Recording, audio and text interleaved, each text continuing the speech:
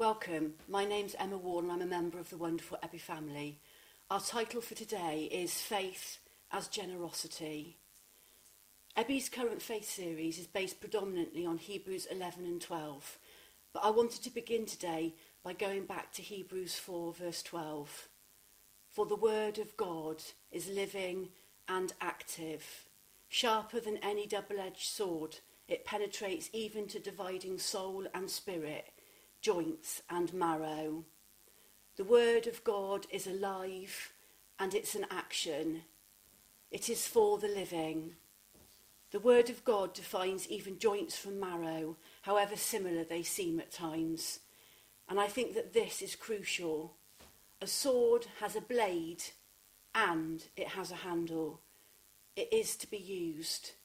It's not a decorative piece like a scimitar or a samurai adorning the walls of our homes. It's not a sword to be kept pristine and polished. I believe that God's living word, our sword, should have dents and scratches all up it, marking the battles that it's been used in. I want to refer in my introduction to a verse that Esther shared in the opening talk to Ebby's Faith series, which was Hebrews 11 verse 1. Now faith is being sure of what we hope for and certain of what we do not see. I think that faith has a lot of hope in it. A faith that is truly certain of what we do not see means to me that we haven't got it in our hands yet. Verse 6 reads, God rewards those who earnestly seek him. For me, God rewards those who look carefully to see his fingerprints on our beautiful world, on our personal situations, on the things that matter to us.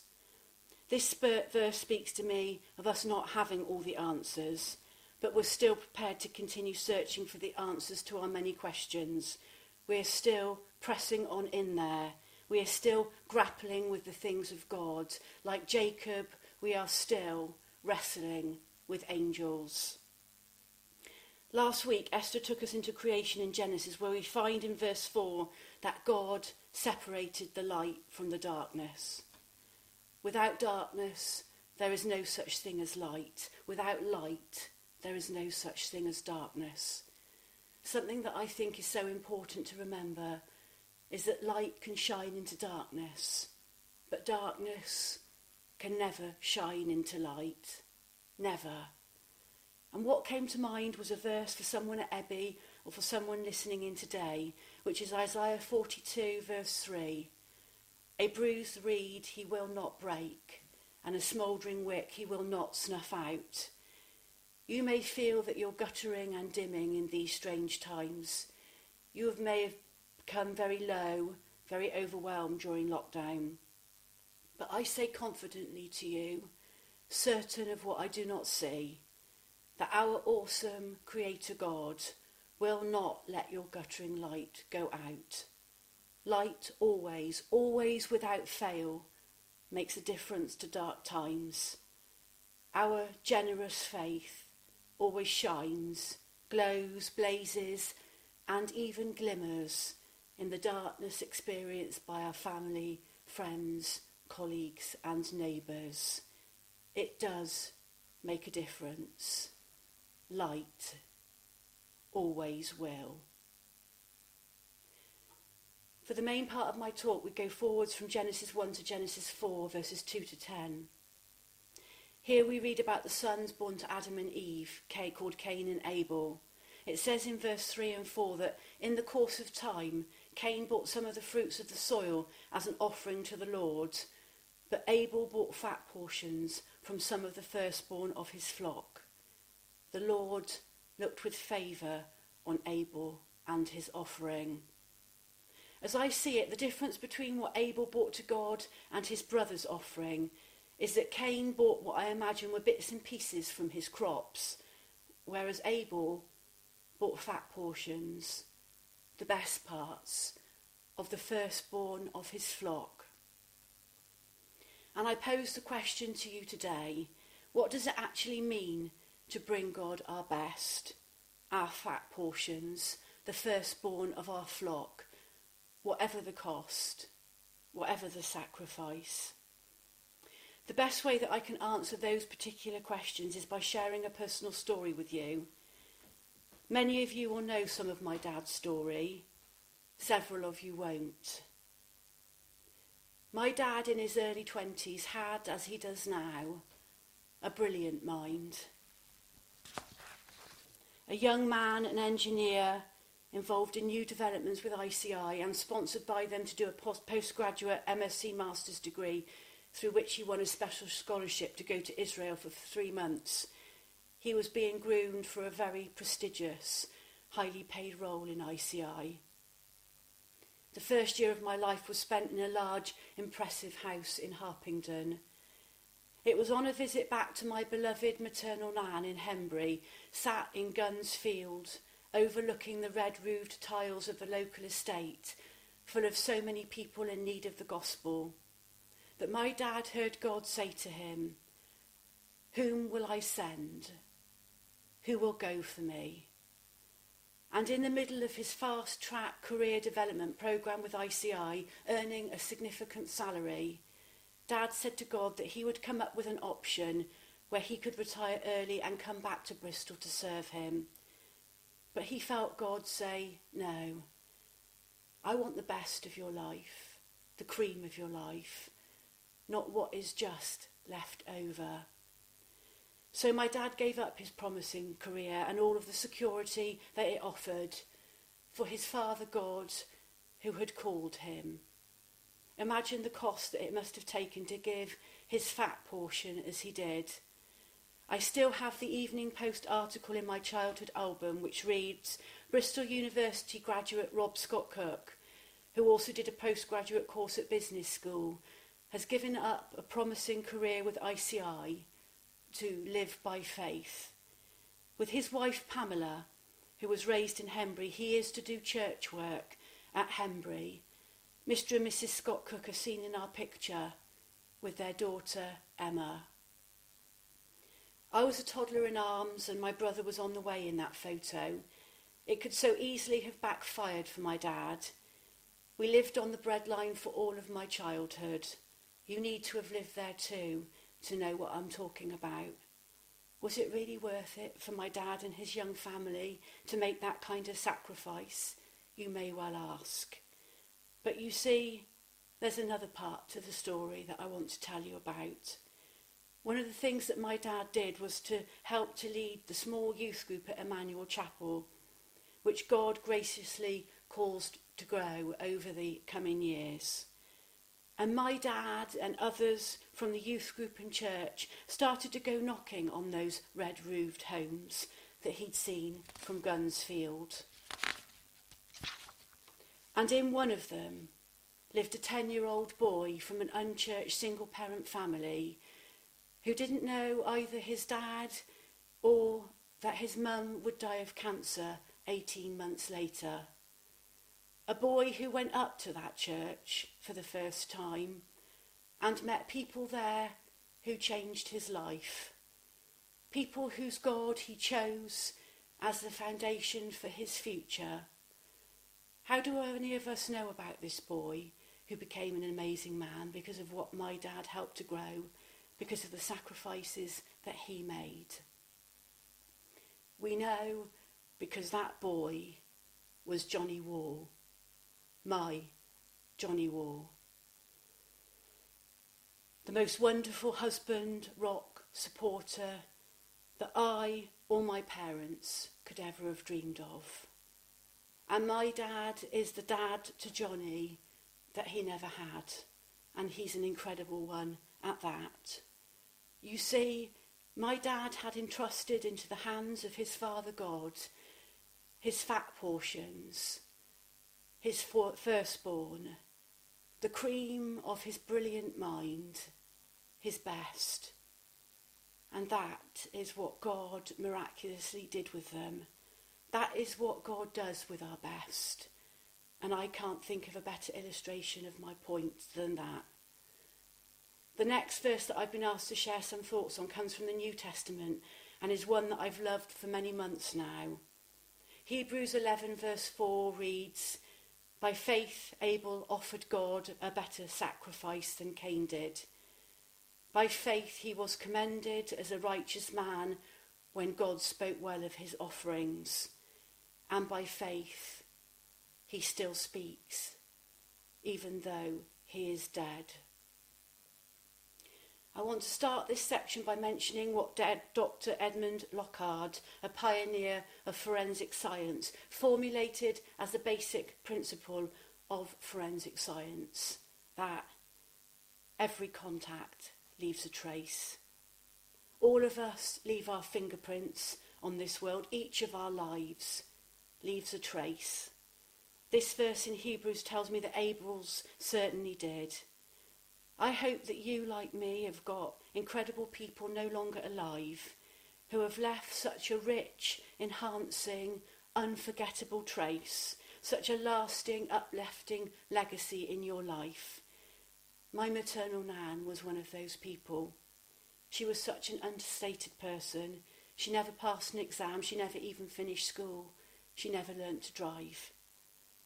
Her world was very small, but you see, her belief in me, her insurmountable love, how she made me feel, made my world huge.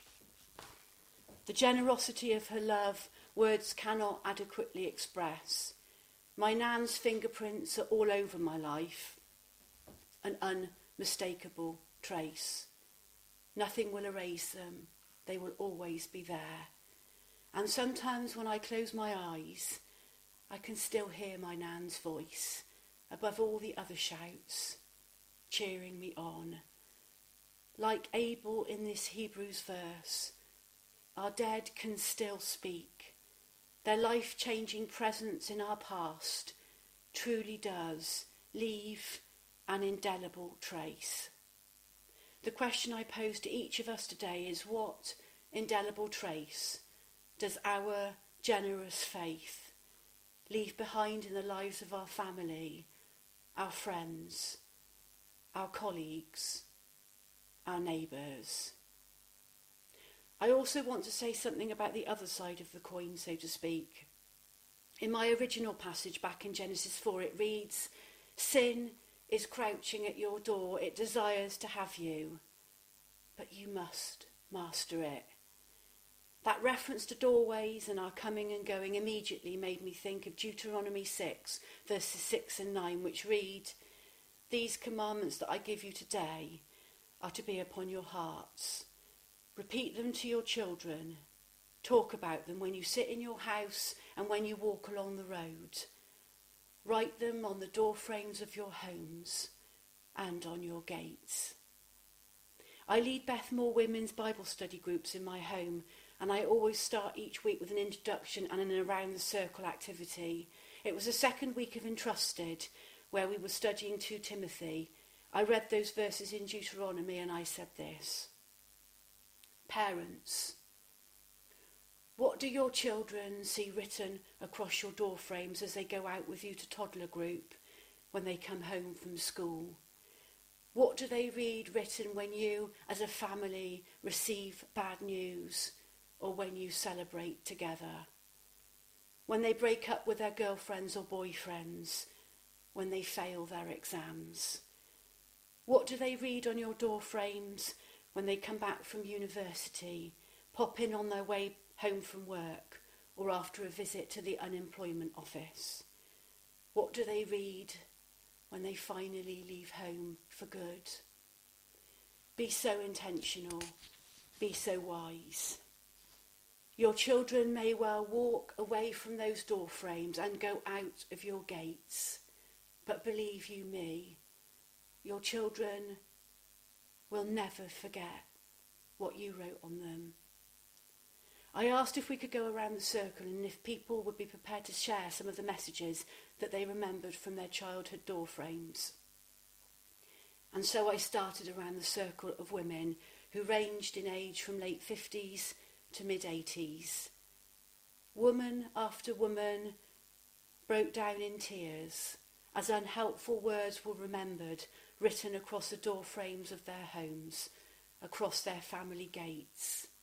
50, 60, 70, 80 years ago. 80 years ago.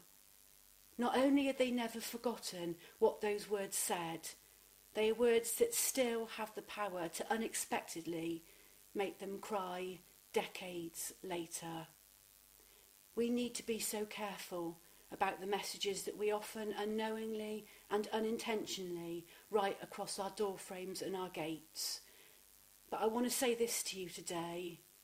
You are no longer a child living under other people's labels and statements. You live in your own homes now. You choose what today's messages read for you and your family. And there was a wonderful moment in the Circle of Women when one said that the unkind messages that her dad had written had been completely obliterated and painted over because it was the messages that her mum wrote that were the ones that stood out, the messages that she remembered and is uplifted by to this day. You have got the chance to write your own messages and also to maybe alter the ones already inadvertently written by you. And so I come to the final two verses that I've been given to share some thoughts on around the subject of a generous faith. Matthew 10 verses 7 to 8 read, "As you go, preach this message. The kingdom of heaven is near. Heal the sick, raise the dead, cleanse those who have leprosy, drive out demons. Freely you have received. Freely give." What struck me forcibly was how these verses start. They start with, "As you go." We are not to be sedentary, safe in our ivory towers, comfortable in our familiar comfort zones. We are to be out and about. Moving from person to person, from group to group is a given. It is non-negotiable. As lockdown is eased and continues to ease, it's time for us to come out of this enforced period of hibernation. It is for us to continually direct people towards Jesus, the great healer. We know from the story in Mark 5 that the woman who had bled for 12 years only needed to touch the hem of Jesus' garment to be healed. Which people do we need to point in the right direction, to just reach out their hand and touch the hem of Christ's cloak for their healing? About 2 years ago, Johnny and I went to a hotel in Windsor for a weekend of celebrations to mark 40 years of the fantastic work of the charity Care for the Family, which we support. On the Saturday afternoon, I went to a women's seminar by a speaker called Kathy Madivan. She said something that really impacted me. She said, "Women, in life you can be a thermometer, someone who walks into a room, an organisation, a church, a family, and can tell the atmosphere straight away. But telling the temperature doesn't do anything about it. It doesn't change it. Or you can be a thermostat. You can be the one that brings the change. You can make the difference. Knowing that things need to alter is very different from actually altering them." How true is that? In his fantastic book, The Wisdom House, Rob Parsons has a chapter entitled, "Be the Change." In it, he says, don't sit about complaining about all the things that are wrong in the environments and situations that you find yourselves and others in. No, you be the change. Thermostat behaviour, not that of a thermometer. A story which I think sums this up so aptly and which ties in with the verse in Matthew about healing the sick is the story of the paralysed man, which I think shows some of the greatest thermostat behaviour in the whole of the Bible. A group of friends who didn't want things to stay the same for their much-loved friend. Friends who didn't look around and wonder what everyone else should be doing about the situation. The friends of the paralysed man decided that they were going to be the change. And the key for me is this: They didn't just talk about it, they did it. Friends who didn't just talk the talk, but who walked the walk. Be a friend like that. Where would the paralysed man have been if his friends hadn't taken him to the house where Jesus was preaching to the crowds inside? What effort and determination did those friends show to get a dead weight up onto the roof so that they could lower him down and he could have his healing? Be that kind of friend. At the end of these strange times that we've experienced in 2020, who do you need to carry to the feet of Jesus? Because they aren't going to get there any other way. They just can't do it by themselves. And in closing, I refer to the story in John 11, where we find Jesus stood outside the tomb in Bethany, where his dear friend Lazarus had been dead for 4 days. A story which gives us the shortest verse in the Bible of Jesus wept. This is another story that speaks to me of the power of friends. As Jesus stands outside that tomb, about to bring Lazarus back to life, could Jesus have rolled the stone away in an instant? Yes, of course he could have. Instead, he says to Lazarus' friends and family, take away the stone. He chooses to make them part of his miracle. Could Jesus have said to the grave clothes, unwind yourselves? Of course he could have. Instead, Jesus chooses to call to the people who love Lazarus, the people who Lazarus means something to, and says, take off the grave clothes, set him free. Again, he chooses for them to play a part in his miracle. And so Jesus does the same with us. I finish by asking you, whose miracle does Jesus want you to be part of? Who is Jesus calling you to be a generous kind of friend to as lockdown lifts? Who do you love with a thermostat kind of love, with a generous love, with an indelible love that leaves its own unmistakable trace, who Jesus calls to you about today and says, roll their stone away, unwrap their grave clothes, set them free.